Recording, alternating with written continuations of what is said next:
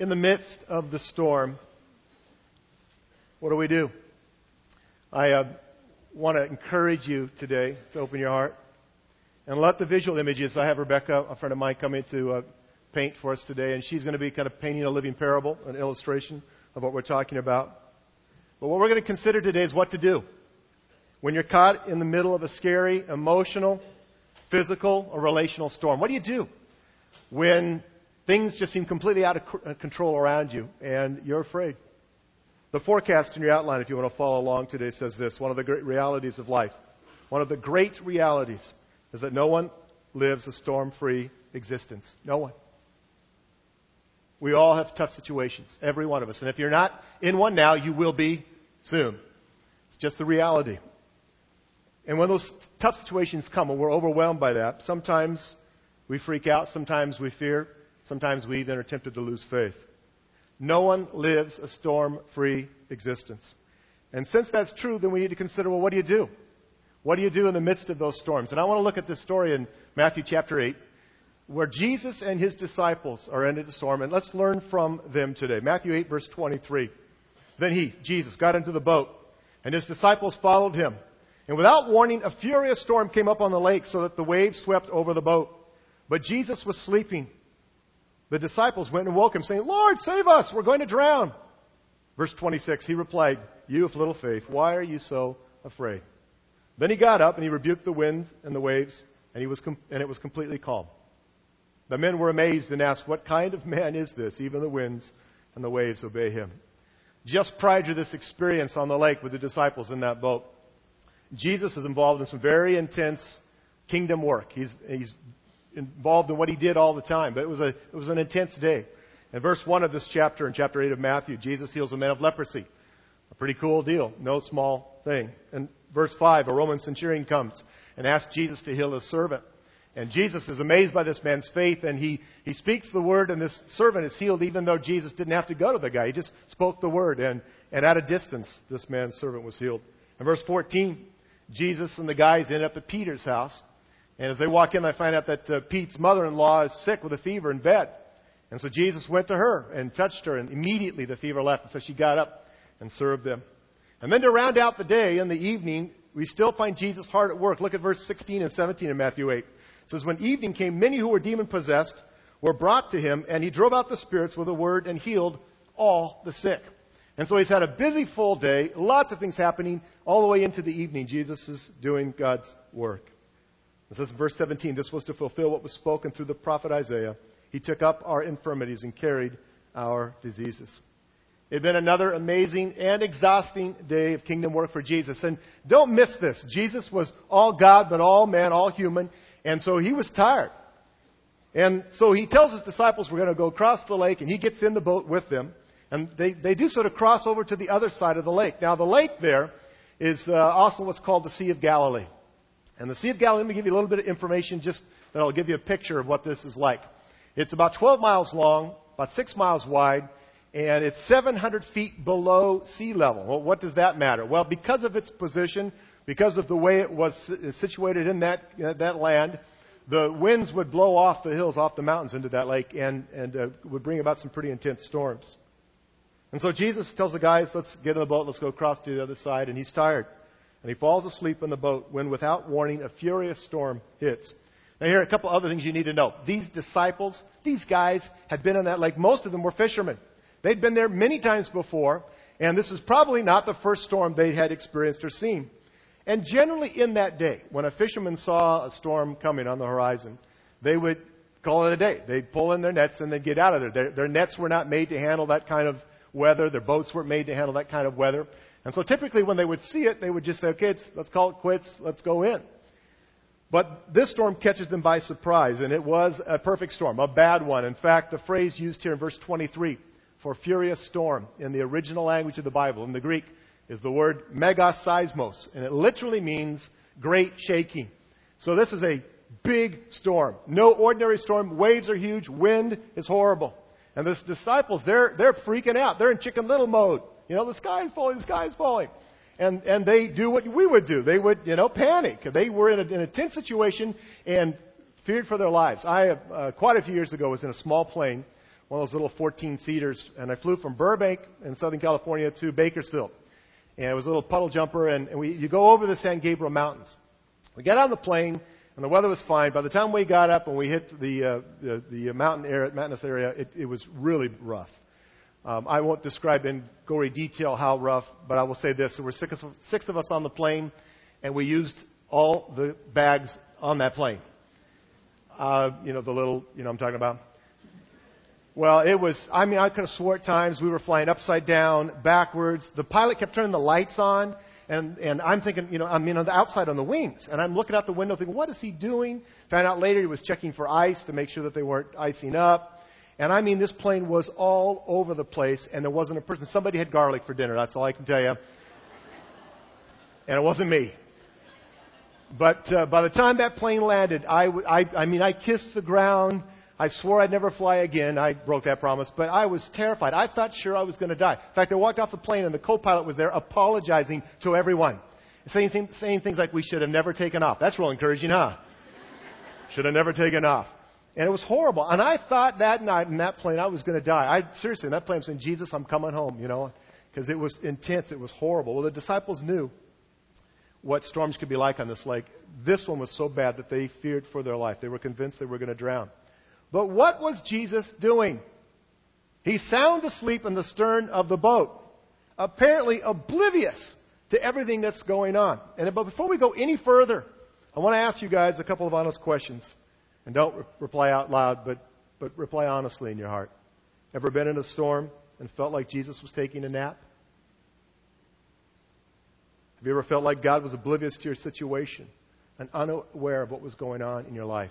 And let's be painfully honest. Have you ever wondered if God really even cares? About a month ago, I was going through a pretty rough time. Just some things that were happening in one particular relationship and some other things, and I won't go into the details, but I was in the storm, and I went up to my favorite place up on the hill to pray, and I'm sitting there and I'm complaining to God. You ever complain to God in prayer? David did it in the Psalms, so I figured if David can do it, I can do it. So I'm up there and I'm basically just whining, and I'm complaining to God. God, why is this happening? I wish, and I thought of this story, and I said, God, I just need you to calm my storm. Just put an end to all this stuff. And like that, without any hesitation, it was not an audible voice, but in my heart, here's what God said back to me. Wrong prayer. And I'm like, what do you mean wrong prayer? And I have my Bible sitting next to me on the car seat, and I grabbed it to flip to find this story, because I'm going to read it to God. I'm going to straighten him out. Wait, let me show you here, Lord, why I have biblical basis for saying, calm this storm. I don't want to be here. And as I read this story, I had this epiphany. I had this revelation from God. Who did Jesus speak to first when he got woke up? He didn't speak to the storm first. He spoke to the disciples. Look at it again, verse 25. The disciples went and woke him up, saying, Lord, save us, we're going to drown. Verse 26, he replied to them, you have little faith. Why are you so afraid? Who did he speak to first? He spoke to the disciples. Guys, why do you have such small faith? Why are you afraid? Then it says, then he got up and rebuked the winds and the waves, and it was completely calm. I want you to see the picture very clearly what's going on here. Jesus is wakened from a deep sleep, brought on by complete exhaustion. This storm hits, and he's sound asleep. I don't know how, but there he was, sound asleep in the midst of the storm. The disciples basically get in his face. See Jesus lying there on the, on the boat, and Jesus! We're going to drown. Wake up. Lord, save us. And before he does anything about the storm, he looks at these guys who are probably drenched and, a little pale and maybe filling their own bags, and says, guys, why do you have such little faith? Why are you so afraid? And I imagine at this point, Peter's about ready to go from fear to anger. Anger is a secondary emotion. And I think Peter's at this point about ready to have words with Jesus. I don't know, but Peter, right? What do you, Lord?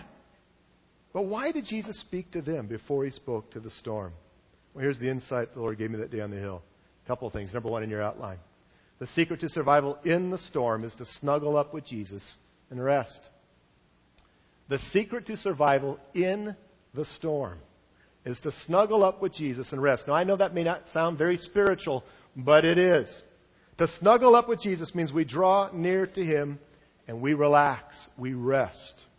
The best thing the disciples could have done that night on the lake in that storm was to find a spot next to Jesus and to take a nap. It's counterintuitive. It's just the opposite of our natural inclinations. We usually try and do everything we can, anything and everything we can to get ourselves out of a pickle. We get in trouble, we're in the storm. What do? We work harder, we try and do what we can do, we figure it out, we stress, we fight, whatever it is. And then when that doesn't work, what do? Then we turn to God. And you got to see the disciples. I'm sure that they're bailing as quick as they can. Whatever they've got. They're trying to get the water dealt, and trying to steer that boat, trying to get to shore. Winds blowing against them. Waves are huge. Whitecaps everywhere. They did what they could. Didn't work. Okay, let's try Jesus. Wake up. Help us. You see, when it dawns on us that all our work is not enough, that's usually when we turn to God and expect Him to fix everything and to fix it immediately. But nothing demonstrates our faith or our God confidence better than to rest in God in the midst of the storm. Now, don't misunderstand me. It is good and it is right to cry out to God. You're in the storm, it's good to say, oh God, please help me. It is a good and right thing to turn to Him. It is great to cry out to Him in the midst of our situations. But what I want you to see today is I believe the first thing we need to do, the first thing we must do is draw near to Him and rest. Because that's where we find hope in the midst of the storm. I love what David wrote in Psalm 62. He said, my soul finds rest in God alone. My salvation comes from Him. He alone is my rock and my salvation. He is my fortress. I will never be shaken. Find rest, O my soul, in God alone. It's almost now as if David's saying, here's the truth, and now he's speaking to his soul, to himself. Find rest in God alone. My hope comes from Him. My salvation and my honor depend on God. He is my mighty rock and my refuge. Trust in Him at all times. Not out of the storm, not once it's passed, not once He's dealt with it, but in the midst of it. Trust in Him at all times. O people, pour out your hearts to Him, for God is our refuge. I know this is hard to hear, especially if you're in the midst of a storm right now. But before we get out of our storm, we need to get something from it. That's the lesson God taught me on the hill that day. Before we get out of our storm, we need to get something from it. We need to understand that God can and does want us to learn something in the storm, in the midst of it. That's why for me that day it was the wrong prayer. I had skipped a step in the process. I'd gone to immediately, get me out of here now, God, fix all of this. Where I wasn't at the place that I should have been, where I'm saying, oh God, I'm going to choose to rest in You. I don't get this. I don't like this. I don't understand this. But I'm going to snuggle up next to You and find my rest, find my hope in You. Most of the time, you and I are just like the disciples. We are typically just like them. We just want out, and we want out now. But there is no better place to grow than in the storms of life. Now, that's not something we really like, is it? How many of you are just excited about that truth? Yeah. Oh, goody. Bring it on, God. But the truth is, there's no better place for us to grow than in the midst of those storms. Many years ago, I worked for Great Western Bank in South Florida, West Palm Beach, for small item processing and data processing shop that they had there. And when I applied for the job, when I went to interview, I found out that the man that I would be reporting to if I got the job was a Christian. So I'm thinking, this is cool.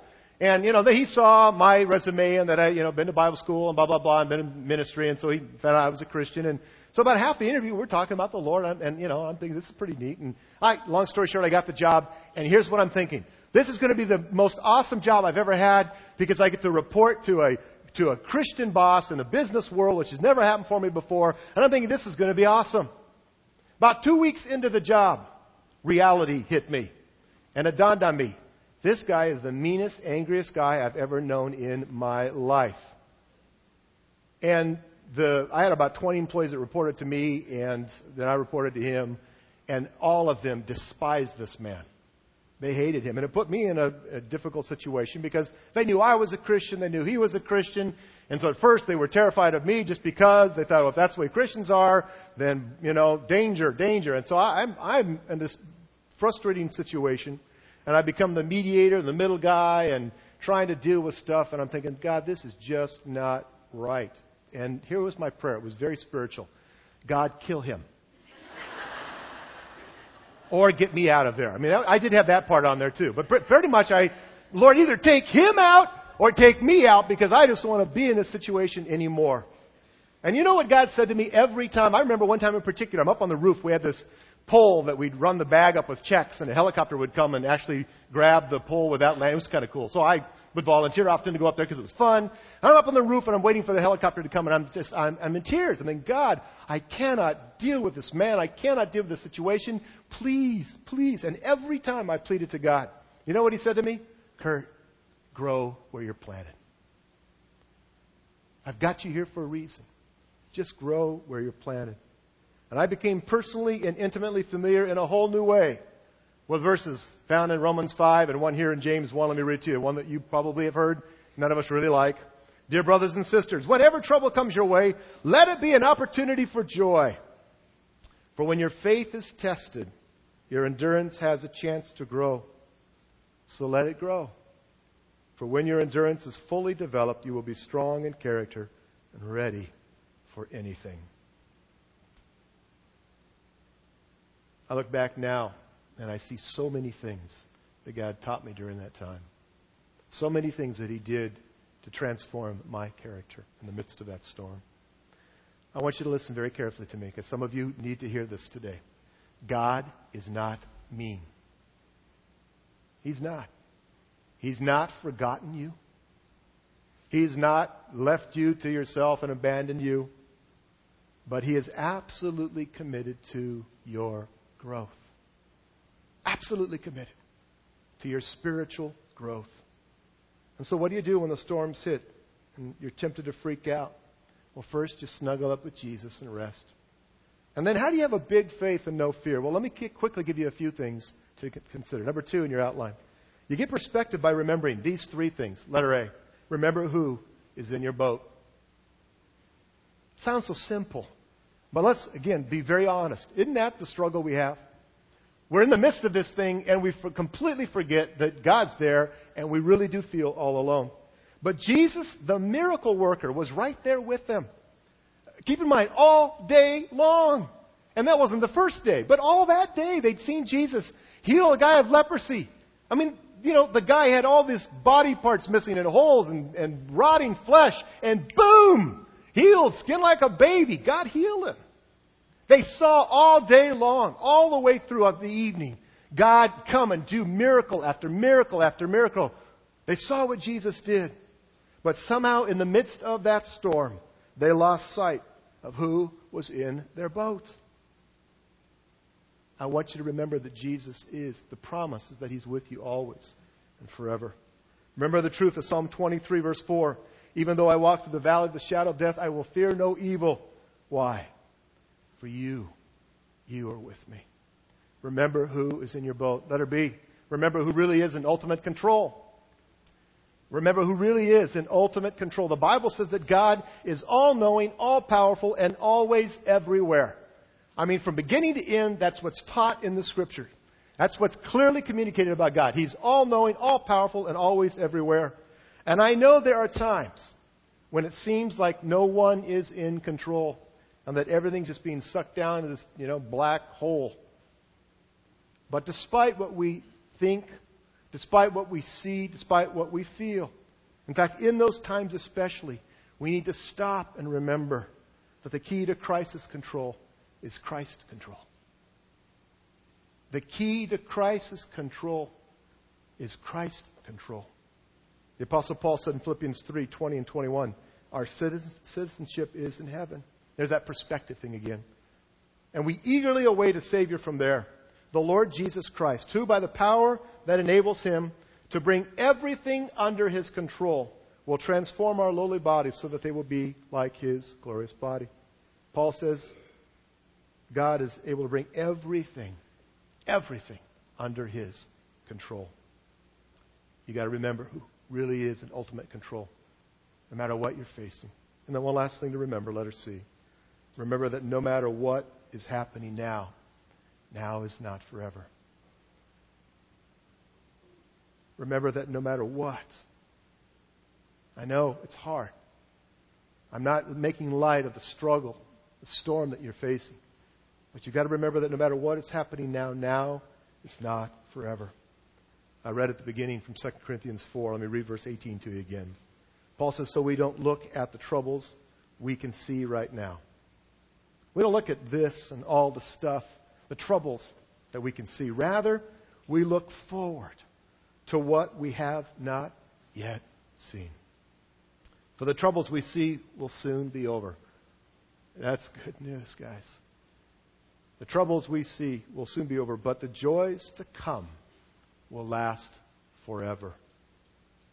You see, as Christ followers, we have a perspective on life that is not fatalistic and it's not pessimistic either. It's not a woe is me, everything really stinks, isn't life horrible? That's not the view God calls us to have.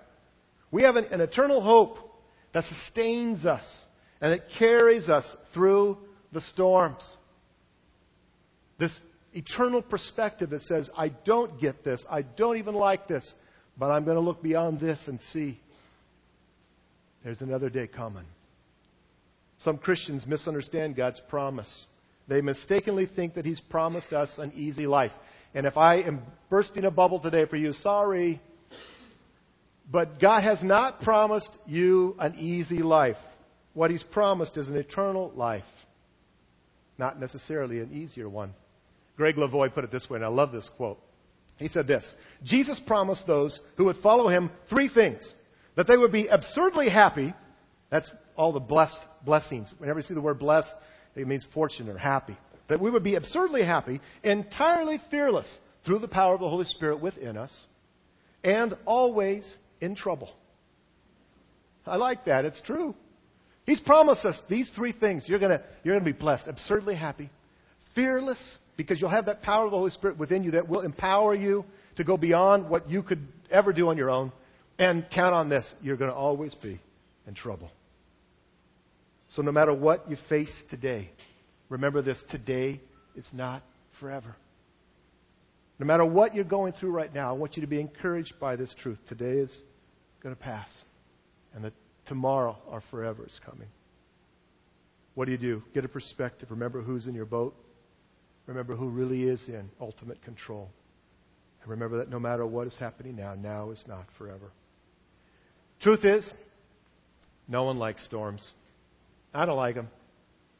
As much as I know and believe, and I really do know and believe, that there's going to be some growth, that it's going to be good for me, ultimately, something good can come from this. As much as I know that, I still, to be honest with you, I don't really sit around saying, God, I'm missing the storm here. Lord, would you bring me another storm? I need more storms in my life. I mean, has anybody ever prayed that prayer? God, bring me more, Usually it's not that kind of more we're asking for. No one likes the storms, but no one grows without them. I'm going to have the band come back up. I'm going to ask you if you would just close your eyes and bow your head just for a moment.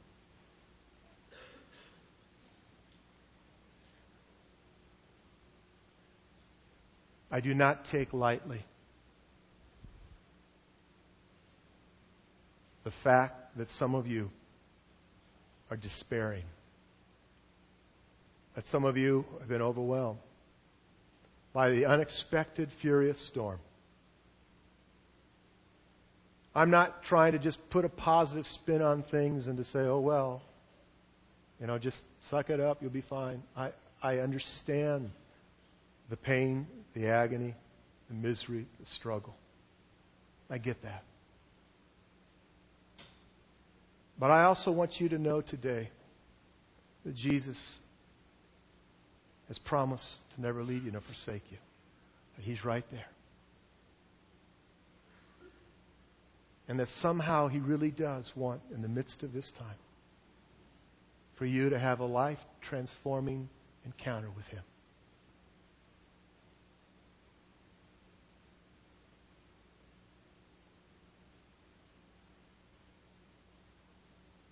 And here's what I want to do this morning. Honey, would you come to the keyboard? I don't know where the band's at, but would you play the keyboard for me? Here's what. Keep your eyes closed. I want you just to right now see Jesus. See Him right there, willing to stand next to you. Willing to empower and strengthen and encourage you. Willing to help you in the midst of your storm. And I want to ask you right now, in the midst of this time, to make a choice to say, Dear God, I need you to help me right here, right now, in the midst of this.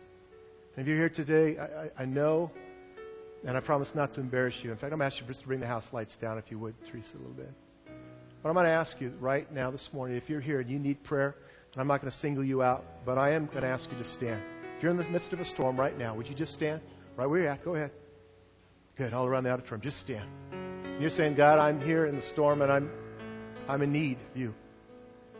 I promise I'm not going to single you out. And there's a few more of you. You're sitting there thinking, I don't want to stand. What's He going to do? I'm just going to pray for you. But by standing, what you're saying is, Lord, I want you to meet me in the midst of this storm right now. Right here in the midst of what I'm facing, I ask you to come. Good. Good.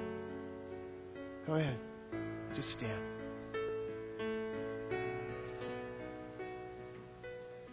Now I'm going to ask some of you around these that are standing, if you just put your hands on their shoulders or just stand with them just for a moment. You don't need to do anything or say anything. Just, I want them to feel the touch of a human hand to remind them that God's hand is there as well.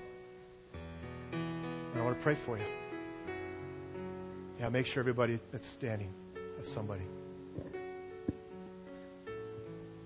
Father, we come to you this morning.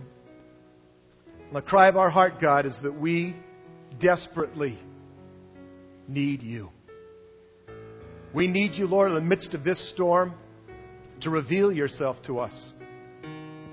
We need you to remind us, God, that you're here, and that you've not abandoned us, you've not forsaken us. And though we have felt all alone, perhaps, though we have questioned and wondered and struggled, maybe we've even questioned you and your love for us. Lord, right here, right now, I pray with all of my heart, God, reveal yourself. Reveal your glory. Reveal your power. Reveal your love to these people. And speak to their hearts, Lord, in the midst of this storm, that you're here, that you're with them. That yea, though they walk through the valley of the shadow of death, they need not fear evil for one reason, because you are with them. Lord, I pray that in this moment they would just draw near to you, that they would see themselves snuggling up next to you, and that under the shadow of your wings that they would rest there, God. That they would find your comfort there. Holy Spirit, you are called the Comforter. Would you come alongside, just as the hands of those around them are on them now? I pray, Lord, that you would just come, Holy Spirit, and wrap your arms around them. Be the Comforter. Be the one who embraces them and holds them. And breathe, Lord, into their hearts right now. Breathe into their hearts the hope of God.